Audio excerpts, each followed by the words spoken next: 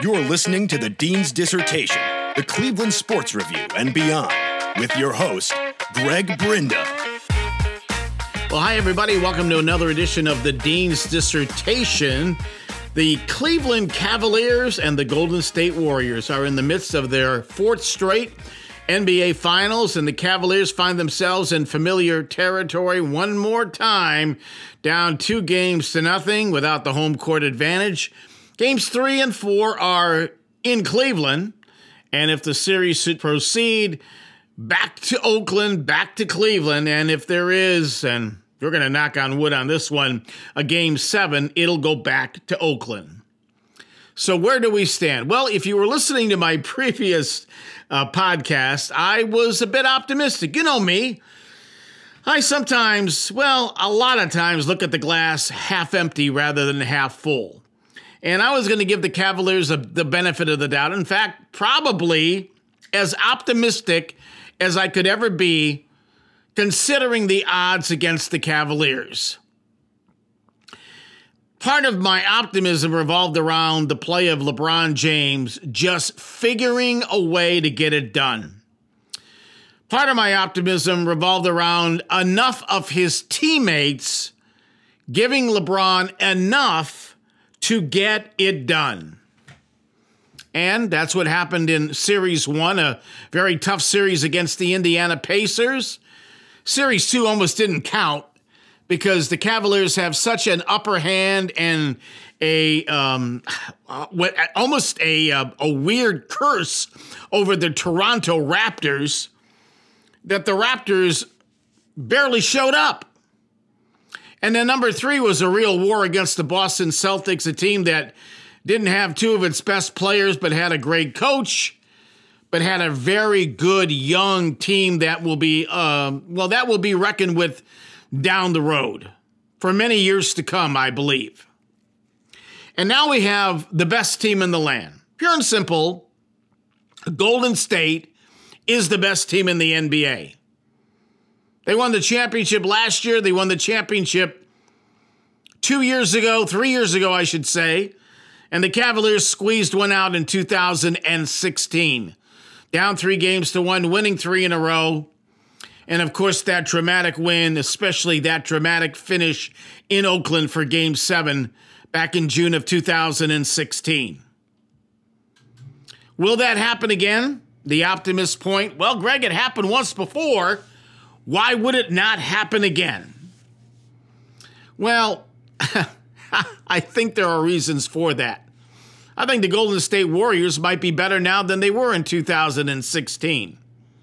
As we speak, Andrew Iguodala is coming back to play. And whoever Steve Kerr has inserted in the center position, they've done a great job. McGee the other night was basically unstoppable. The thing that I believe we all forget is that not only does Golden State have an immense amount of firepower, I mean, I don't have to tell you about who's shooting the ball, and it's led by Mr. Curry. They also play great defense all the time. They're big, they're long. They essentially have guys who are the same size, who can really defend all parts of the floor. And a guy like Kyle Korver, who you kind of rely on to come off the bench or even start and get off threes and make threes, has basically to this point been rendered useless. He can't even get off a shot. Why? Not because he's open and doesn't want to shoot, because he's never open. I don't want to relive the debacle of Game 1. LeBron James already has said it's the worst loss ever. And J.R. Smith committed what was an unconscionable act. You cannot forget what the score is in that situation.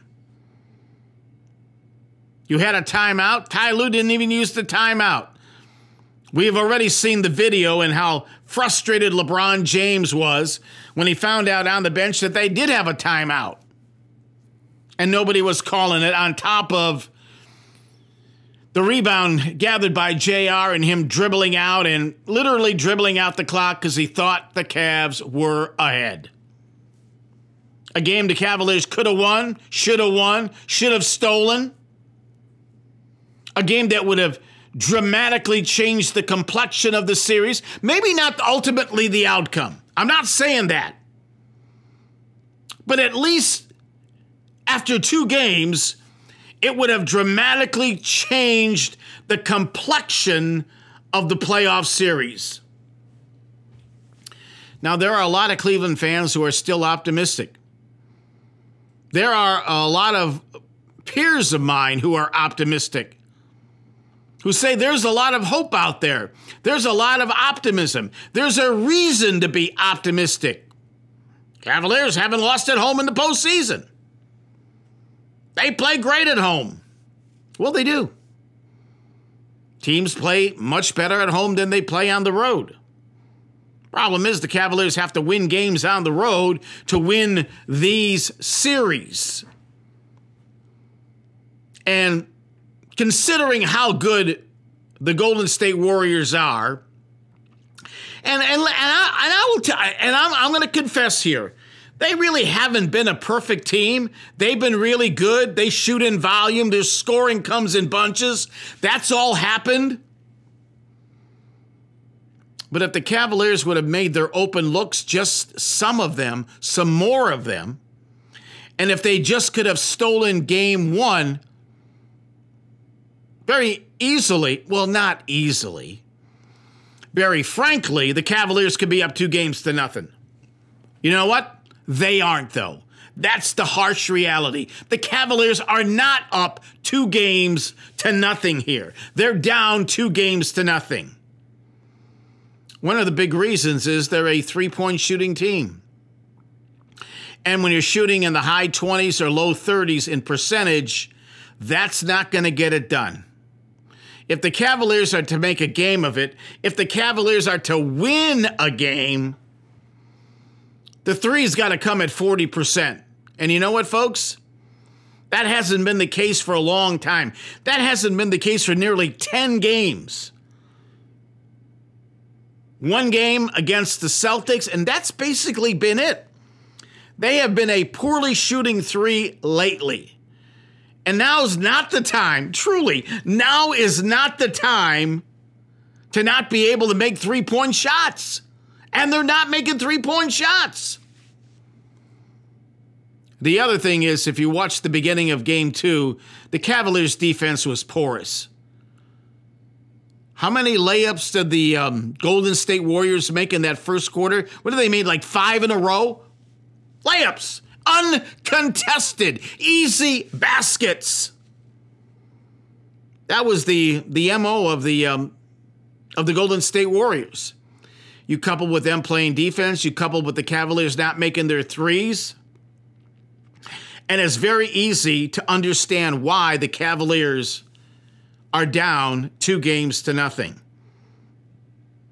Now the question is, will that all change? Now with the Cavaliers coming back for 2 home games, can they right themselves? The optimist says, well, the series hasn't started until the road team wins. Well, they haven't played these games yet. And are you telling me, seriously, that the Cavaliers are going to win both of their home games? Are you telling me seriously that from here on out, the Cavaliers are going to win 4 out of 5 from the Golden State Warriors? Let me repeat that again, because I'm sure some of you just kind of kind of gloss over it, are in a daze over this comment. Does anyone truly believe out there that the Cavaliers can win 4 out of 5 against Golden State? Again, the optimists would say, well, we got LeBron, and when you have LeBron, anything and everything is possible. Okay, I get it. It is. But you know what, folks? As close to Superman as LeBron has been and is, he can't do it all. And he needs far more help from his teammates than has been given him so far. He can't go at it alone. And I think, again, his teammates have greatly failed him. That's just the bottom line. Sorry, I know it's harsh. I know this is a team sport. But LeBron's teammates have failed him greatly. And I have no idea how he's going to get them to play better. We're hearing that Rodney Hood may play. Rodney Hood is a mental disaster. Seriously, I'm saying it's not impossible, but I think it's highly improbable at this point, with the way Rodney Hood is reacting to being benched, that Rodney Hood is just going to go out there and all of a sudden, become Batman? The Green Lantern? The Flash? The Atom? The Incredible Hulk? I don't see that happening at all. I really don't. I'd like to be more optimistic now. I was optimistic at the beginning of the series. I really was. Because this had been kind of a weird, miraculous run by this basketball team. But now I really have my doubts, my second thoughts. How are they going to get it done? Going into game 3 and 4, folks, it's like we've been saying all along, game to game. I have no idea what Cavaliers team is going to show up. I have no idea if the Cavaliers are going to come out firing. I don't know if the Cavaliers are going to make most of their shots. I don't know if the Cavaliers have their three-point hitting shoes on tonight. We just don't know that. You know what I do know? The Golden State Warriors are darn hard to beat. Not impossible to beat.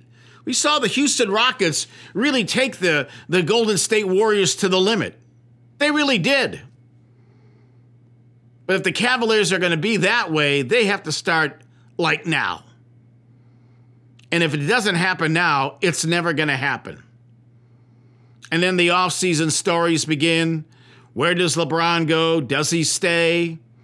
Who he's being courted with? What happens with the Cavaliers lottery pick? What's going to happen there? Stories that right now do not concern me. We'll have plenty of time, and I mean plenty of time down the road to digest all of that. Now is not the time to digest all of that. So we'll see.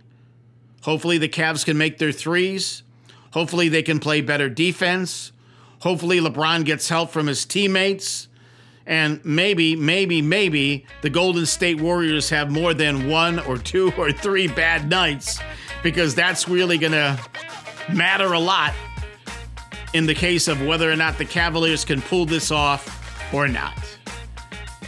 Thank you for your time. That's another edition of the Dean's Dissertation. I'm Greg Brinda. See you down the road very, very soon. Thank you for listening to the Dean's Dissertation, the Cleveland Sports Review and beyond. Come back for more.